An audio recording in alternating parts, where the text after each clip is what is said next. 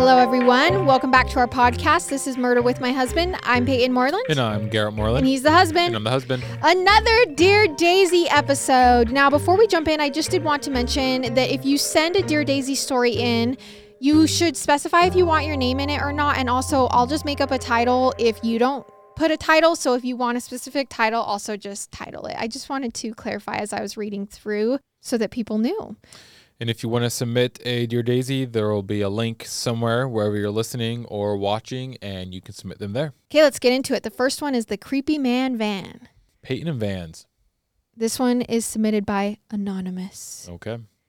I live in Australia and I am a huge lover of true crime, specifically all of your podcasts. But up until 2 months ago, I had never experienced anything remotely creepy or scary happen to me. I'd only heard about it in the media. So I'd love for everyone, including you guys, to hear this one. Roughly 2 months ago, my mom and my stepdad were on the East Coast enjoying a weekend away, escaping their stresses and not having to worry about work. This left my older sister, 24, and I, 19, at home alone with our 2 cattle dogs for the next 4 days. I love my own company, and I hadn't had a lot planned for the weekend. They were away, so I didn't mind, and neither did my sister. We live about an hour from the city in a very small suburb that honestly not many people would know about.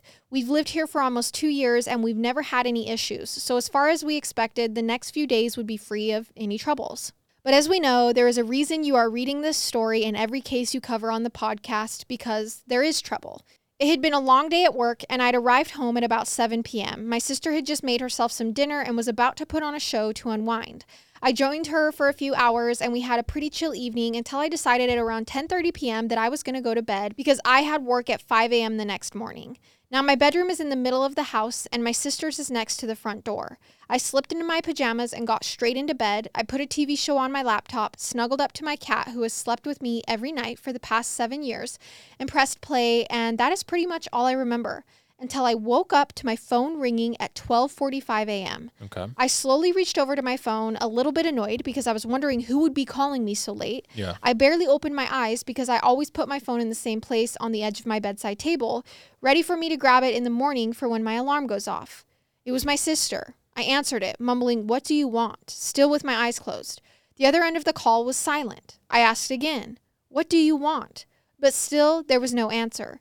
And then the call ended. I opened my phone to multiple missed texts and calls from her.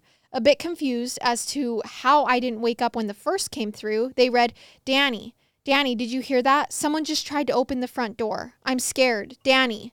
As soon as I read these, I felt my heart in my throat. It was beating so loud, I remember thinking that if someone were next to me right now, even they would be able to hear it. Not only was that the most terrifying thing to hear in the middle of the night from your sister who is sleeping a few rooms down from you, but also the realization had just hit that we were home alone and we were in the middle of nowhere. In a panic, I jumped out of bed, knocking over the glass of water that sat on my nightstand from the night before, and my phone tumbled out of my hands and onto the floor. What would you would? Oh, I'd be flipping. Would you just, like, if I texted you all of a sudden, I was like, "Did you hear that? I think there's someone at the front door. Did you hear that?" And called me 1,000 times. You'd be freaking out. And then when I called you back, you were just silent on the other end of the phone? Yeah, I'd be freaking out. Would you be screaming? No. 911 for sure, right? Yeah. Suddenly, I heard my 2 dogs, who usually sleep in my mom's bedroom, barking at what sounded like the top of their lungs. It made me jump. However, I took comfort in the fact that if I was startled by their barking, I'm sure whoever was trying to enter the house would have been too. It was dark, and I couldn't see where my phone had fallen, so I just blindly guided myself out of my bedroom, through the kitchen, and down the hallway to where my sister's bedroom was. The dogs were sat directly in front of both my sister's room and the front door. Their heads turned looking at me as I tiptoed over to them, and their eyes were glowing in the dark. I slowly pushed on the handle to my sister's bedroom, fearing the worst. Was she going to be there? Then someone pulled back on the handle from the other side of the door and swung it open, leaving me breathless by the gush of air that had just blown practically into my lungs. It was my sister.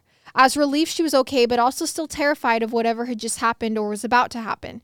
She gestured me into her room with her finger up to her lips and shut the door behind us. The lights were off still, so I went to turn them on, but as I did, she slapped my hand away from the switch and pulled me over to her bed. "Someone's outside," she whispered. Call the cops. She explained that less than 10 minutes ago, she heard a loud bang on the door and a noise as if someone was tugging on the door handle trying to open it without a key. I'd never experienced anything like this before. I listen to murder podcasts so often. I'm obsessed with true crime, but I never thought anything like this would ever happen to me. Okay, I gotta say something real quick. And it's so hard because everyone reacts differently in situations, right? Like when it actually happens to you. But I swear, this sounds like I know it's real and it's crazy. I'm glad nothing happened. But it sounds like a movie in the sense that, you know, when people are doing things in a movie and you're like, why are you doing that? Why did you run to the sister's room? Why didn't you run outside? Like, what are you doing? Grab your phone. Or like in a horror movie where it's like they're like walking when they should be running. Yeah. It's like you just get so mad at them. Yeah. I want to be like, call the police, you know? Yeah. Just want to scream at them. Anonymous, Garrett is frustrated you didn't take his path. Yes, I am frustrated. We sat in silence on the bed for what felt like a lifetime, just waiting to hear a noise or another bang on the door. After a few minutes, we decided we'd sleep together. I mean, safety in numbers, right? We lied in bed for hours, just whispering to each other, once again, waiting for something, anything that would confirm our fear that someone was really outside and trying to get in. Oh, all right. Just tons of eye rolls right now. There's no way.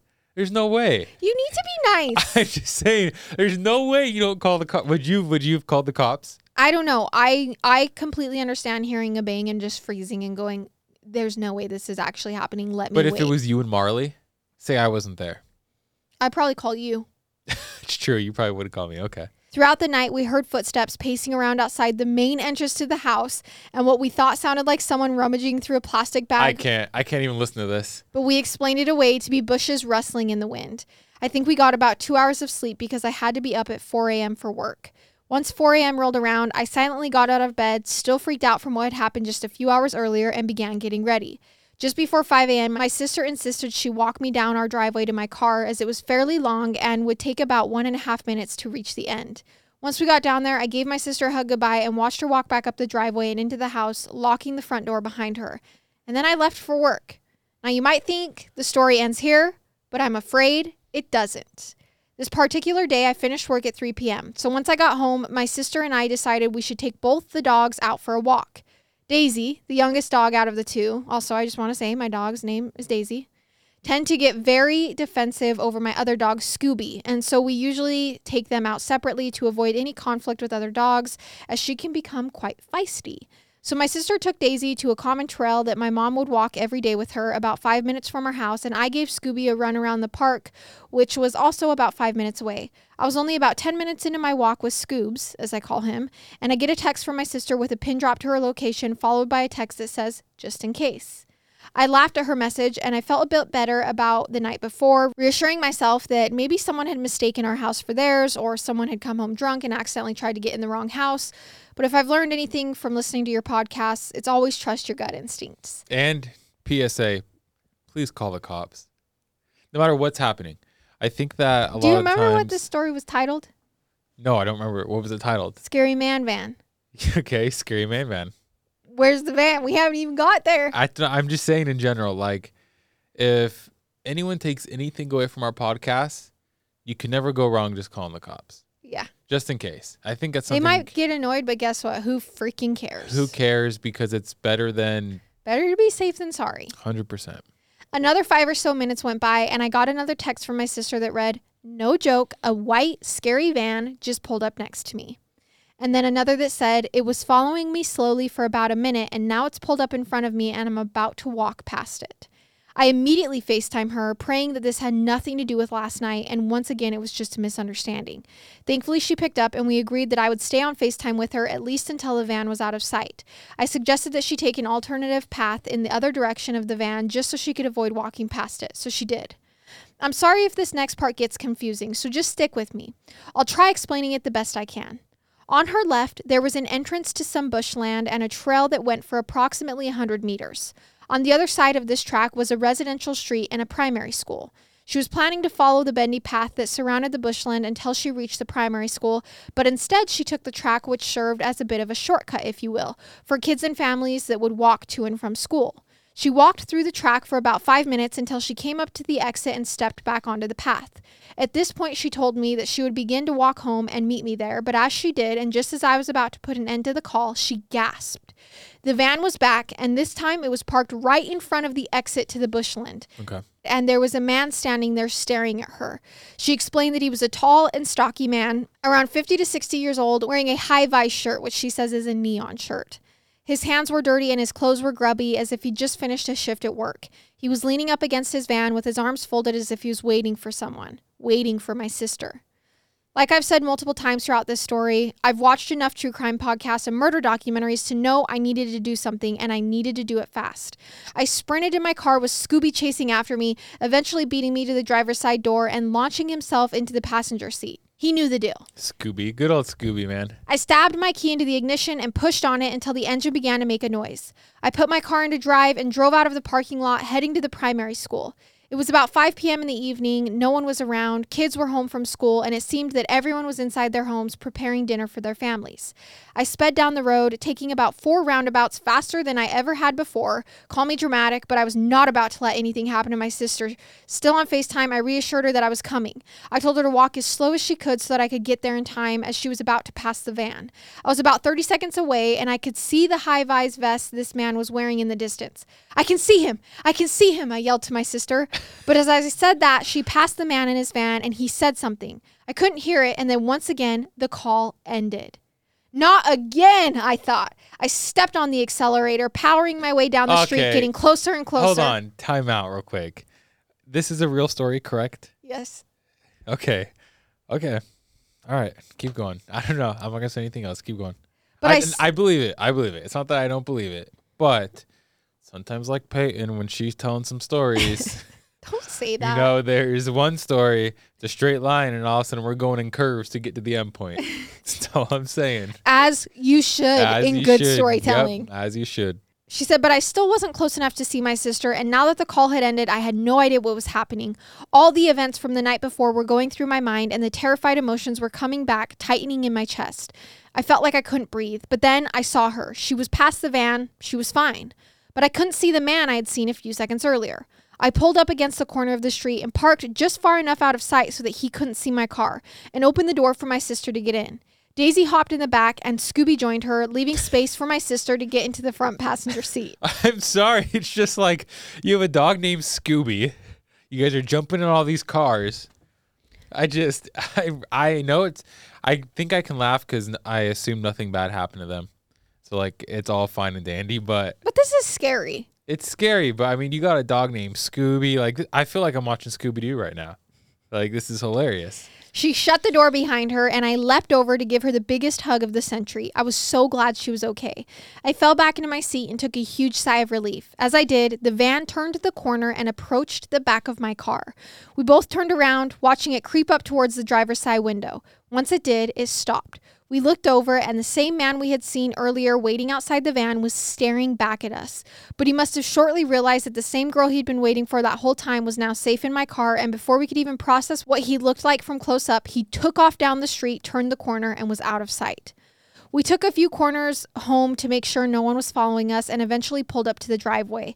Once we got inside, I asked my sister, "What did he say to you just before the call ended, and why did you end the call?" Turns out her phone died just as she was passing him. She explained that as she approached the van, he commented on Daisy, our dog. He said, "What a nice dog. Can I pat her?" She didn't respond and kept walking. Paranoid about the situation, we called the police. I can't.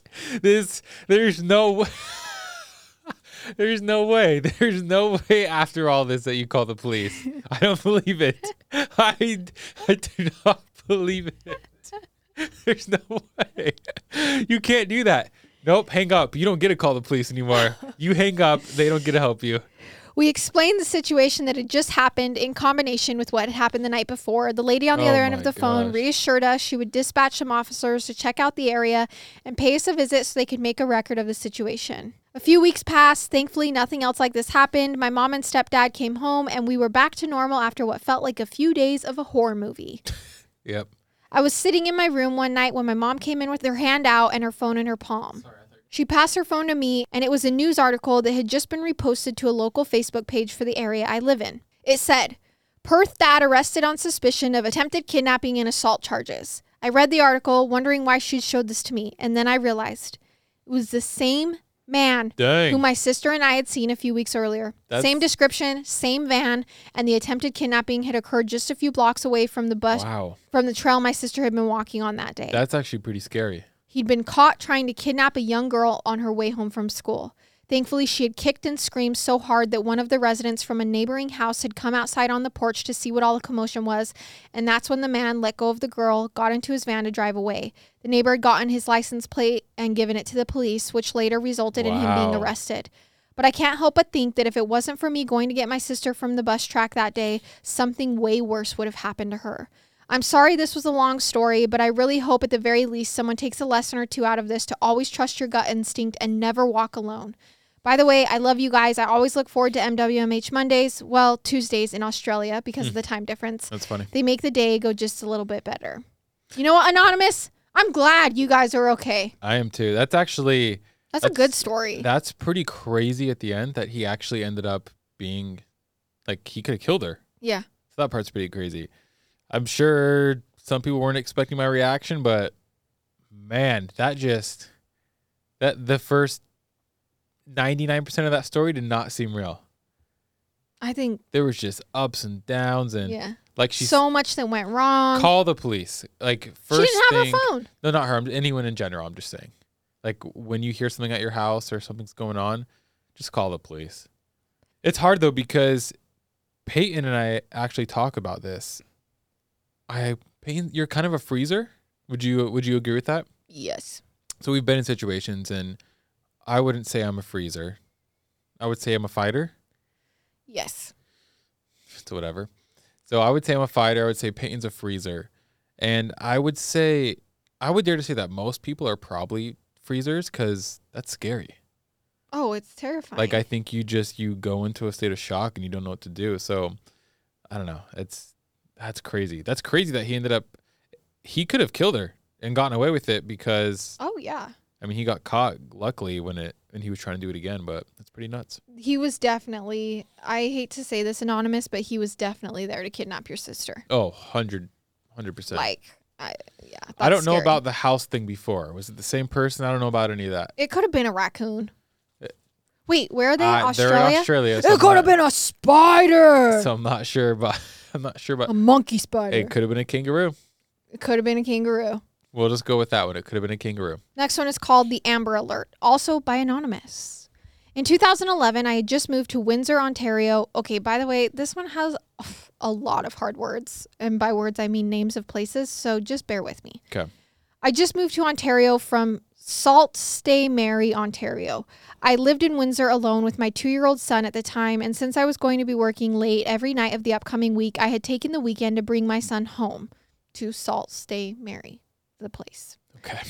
Home to my mom to watch him. The weekend was the American Thanksgiving, which was a holiday for them, but not for us Canadians. The following weekend, I would return home to pick up my son and bring him back to Windsor and then celebrate my 27th birthday. If you look at a map, you will see that from Sault Ste. Marie, Ontario to Windsor, Ontario, it is a straight shot down the I-75 through Michigan, which takes about 5 hours. If not, then you have to go all the way around Lake Huron and it would take 9.5 hours. Okay. I tell you this so you understand why I was on the I-75 so long and the fact that I was doing the drive alone as I just left my child to go back to Windsor to work for the week. It was Sunday, November 20th, 2011 in the late afternoon, early evening. As I began driving through Michigan on Sunday afternoon, I noted the electronic billboard on the side of the road flashed Amber Alert.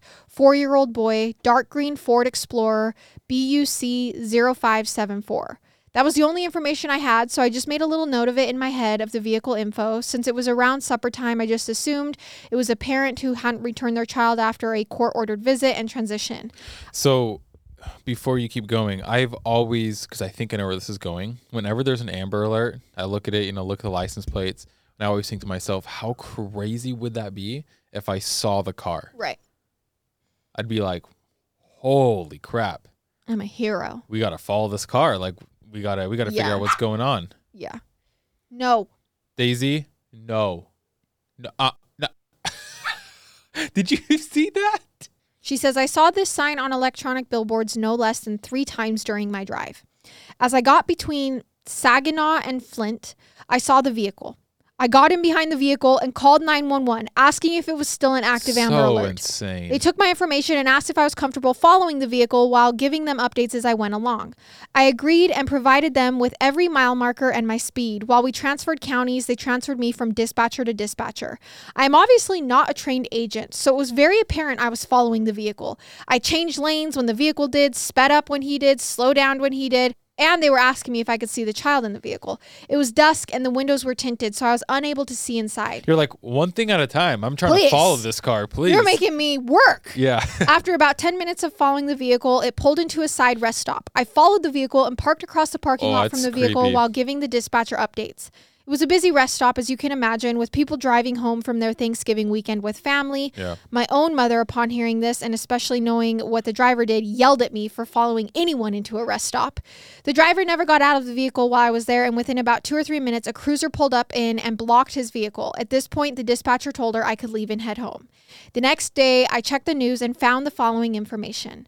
The child's name was Brody Fish. He was 4 years old at the time, and the suspect of the kidnapping was his father, Jason Fish. Usually, Amber Alerts, I feel like, are some family members. She says, I was correct in the fact that the child was with a parent, but incorrect in my assessment of the situation and the potential danger. Apparently, on Friday evening, Jason had shot his wife. Oh, my.